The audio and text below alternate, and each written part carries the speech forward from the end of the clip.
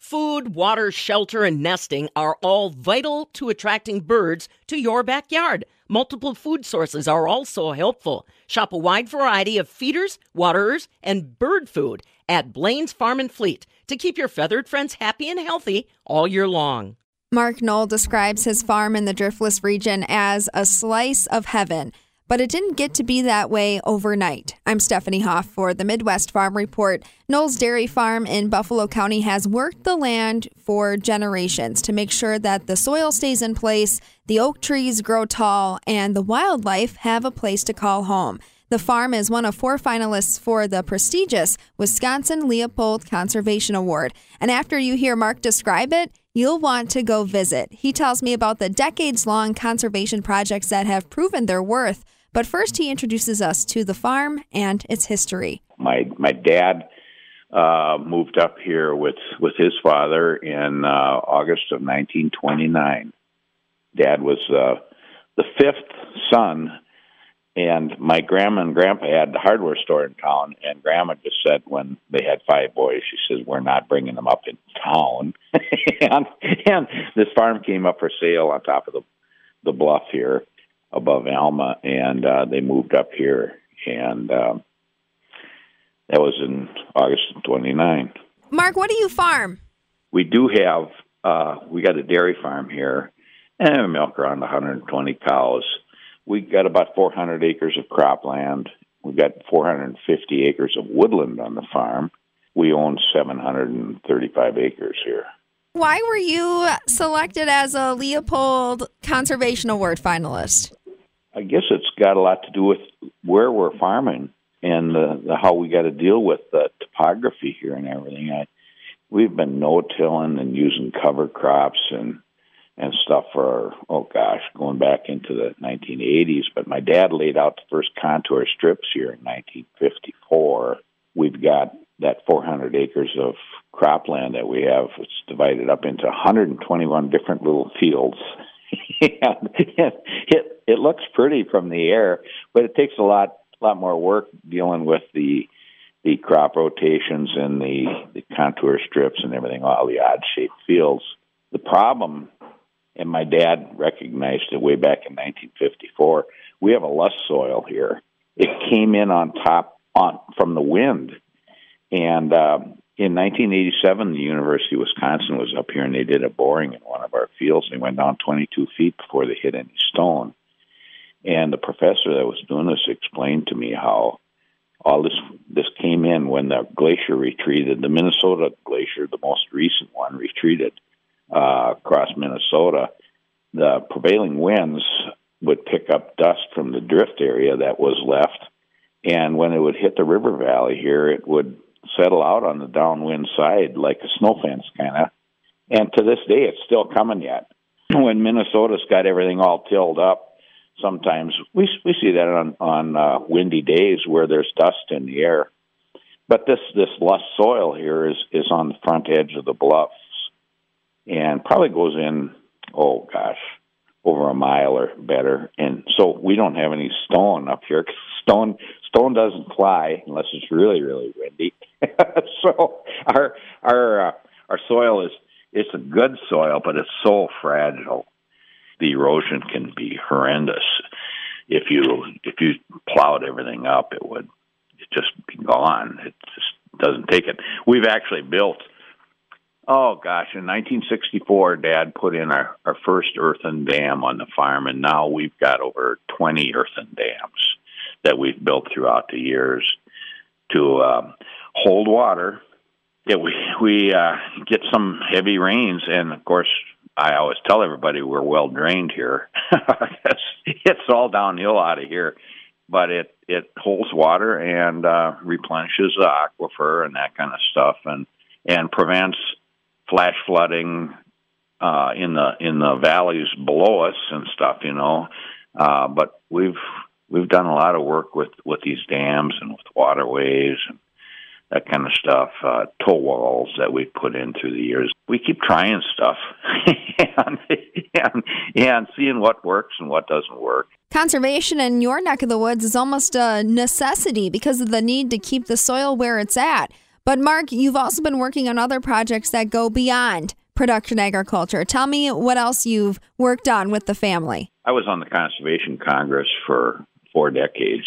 I was dealing with DNR people a lot, local game manager down here. We were talking about the bluff prairie restorations the old bluff prairies that we used to have years ago grew up into red cedar. They were kind of dying out, so a lot of people were pushing for some restoration. Our farm, we actually have a park that's a city park, Buena Vista Park, in fact, is what it's called, where people drive through our land to get out to that point to look over the river. But we have an old bluff prairie remnant along what County Highway E, which is called the Alma-Dugway. It's a colloquialism. The Alma-Dugway comes up the side of the bluff and goes out to Buena Vista Park. But there's this old remnant there, and Chris Johansson is the one that talked me into doing some restoration work there. And my son and I went at it. We grabbed a couple chainsaws and we said, we go down there, start on the Alma-Dugway, and we'll cut our way up the hill. We'll just go back and forth along the bottom, and we'll cut these cedars and tip them over to the downhill side. And, oh, gosh, we'll have it all done in about 4 hours. Yeah. Well, we went down, we worked for 4 hours, and we quit and went down to the pickup, and we drove up the Dugway, and we looked back to see what we had done, and we couldn't even tell where we had been. But we kept going back 4 hours at a time always, and it took us about a month that we finally got all these things cut off up the whole slope of the hillside. We started doing fire and stuff like that, using fire and prescribed burns, and we worked on that so far. Oh gosh, I don't know, a dozen years or so ago that we started this, and I take people out there now, like the 6th grade conservation tour and stuff. I take them out, and we go out in the prairie and the bluff prairie out there and look at the plants, and we talk about the fire that we use. It's a south-facing slope, and beautiful view now. In fact, my wife and I have a picnic table out on the point right out there that we put out there, and we go out there and drink coffee in the morning and watch the world come to life.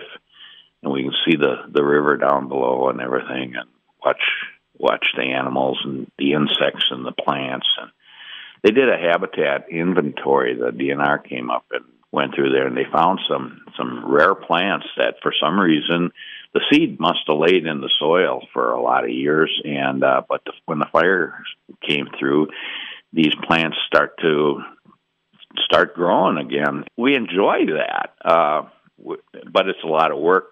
But I enjoy that kind of stuff. Yeah, you certainly have done a lot of work, and you've also continued the jobs that were started generations before you, between the Conservation Congress and then just the conservation work you do on the farm to protect the soil. What legacy do you hope to leave behind? Right now, my brother's son, Scott, has been buying into the farm.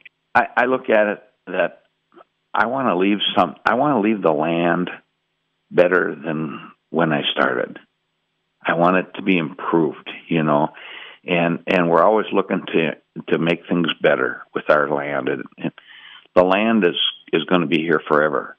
We're just here for an eye blink, really. My generation, I've been farming here for all my life, but it's the land that's going to be here forever, and you just want to leave it in better shape than when you found it. It's tough to do sometimes. I enjoy when I'm out in the corn planter. There's no other place in the world I want to be. And we do a bunch of forestry projects and stuff too. We've been doing some clear cuts. We try to do about a 20-acre parcel at a time. We don't do them all at once. Well, we started our first clear cut in 1993, and I think we've done 7 of them so far. Our intent is to get oak regeneration, number one. That's why we do them. Oak will outcompete anything if it has enough sunshine with it. We go and do these clear cuts, and one of the results of the clear cut is it gets so thick that the habitat for the wildlife improves so much. We kind of have different habitats throughout all our forested area. spend a lot of time watching animals. We got cellular game cameras out and stuff like that. I really get a big kick out of it when we get some strange stuff that comes through. It's kind of cool when you got a badger coming through or bobcats. We got bobcats now that are all around us.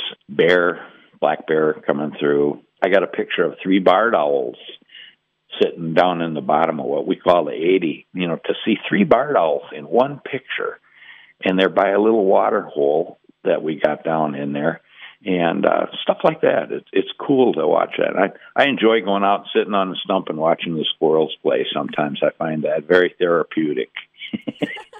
Ahead of our conversation, Mark, you said that you were nominated for the Leopold Conservation Award by the Buffalo County Farm Bureau.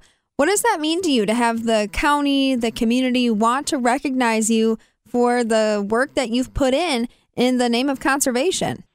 Well, we didn't do it to be recognized. That might sound stupid, but we just did it because we thought it was the right thing. And, and it's cool to get the recognition and stuff, but, we're just trying to do the right thing and trying to leave the land in better shape than when we got it. And in some cases, we've got, just some places of our farm are just like magical. To me, they are. When I can go out and spend time out there and look at it. 3 or 4 years ago, my children, for Father's Day, they gave me a drone. And I learned how to fly it, but it's got a really great camera on it. And when I got to start seeing the farm from a level, like 300-400 feet above the ground, and can fly all over the farm and look at it from it's like, wow, this is a really cool place. And I'm in love with the land here. I really am. And it's kind of, I'm sure that whoever was here before me was too. In fact, we got a 5,000-year-old burial mound out on the point out here from our house. It's, they were enjoying it 5,000 years ago too. We're just here, our brief moment in time that we're here to take care of this land, and you want to do it right, and we keep trying. Mark Noll, along with us, of Noll's Dairy Farm in Buffalo County. His family is one of 4 finalists for the 2023 Wisconsin Leopold Conservation Award. This is a prestigious recognition that recognizes farmers and forest landowners who are dedicated to the land, water, and the wildlife that's in their care. The selection committee will choose one winner this month. For the Midwest Farm Report, I'm Stephanie Hoff. Food, water, shelter, and nesting are all vital to attracting birds to your backyard. Multiple food sources are also helpful. Shop a wide variety of feeders, waterers, and bird food at Blaine's Farm and Fleet to keep your feathered friends happy and healthy all year long.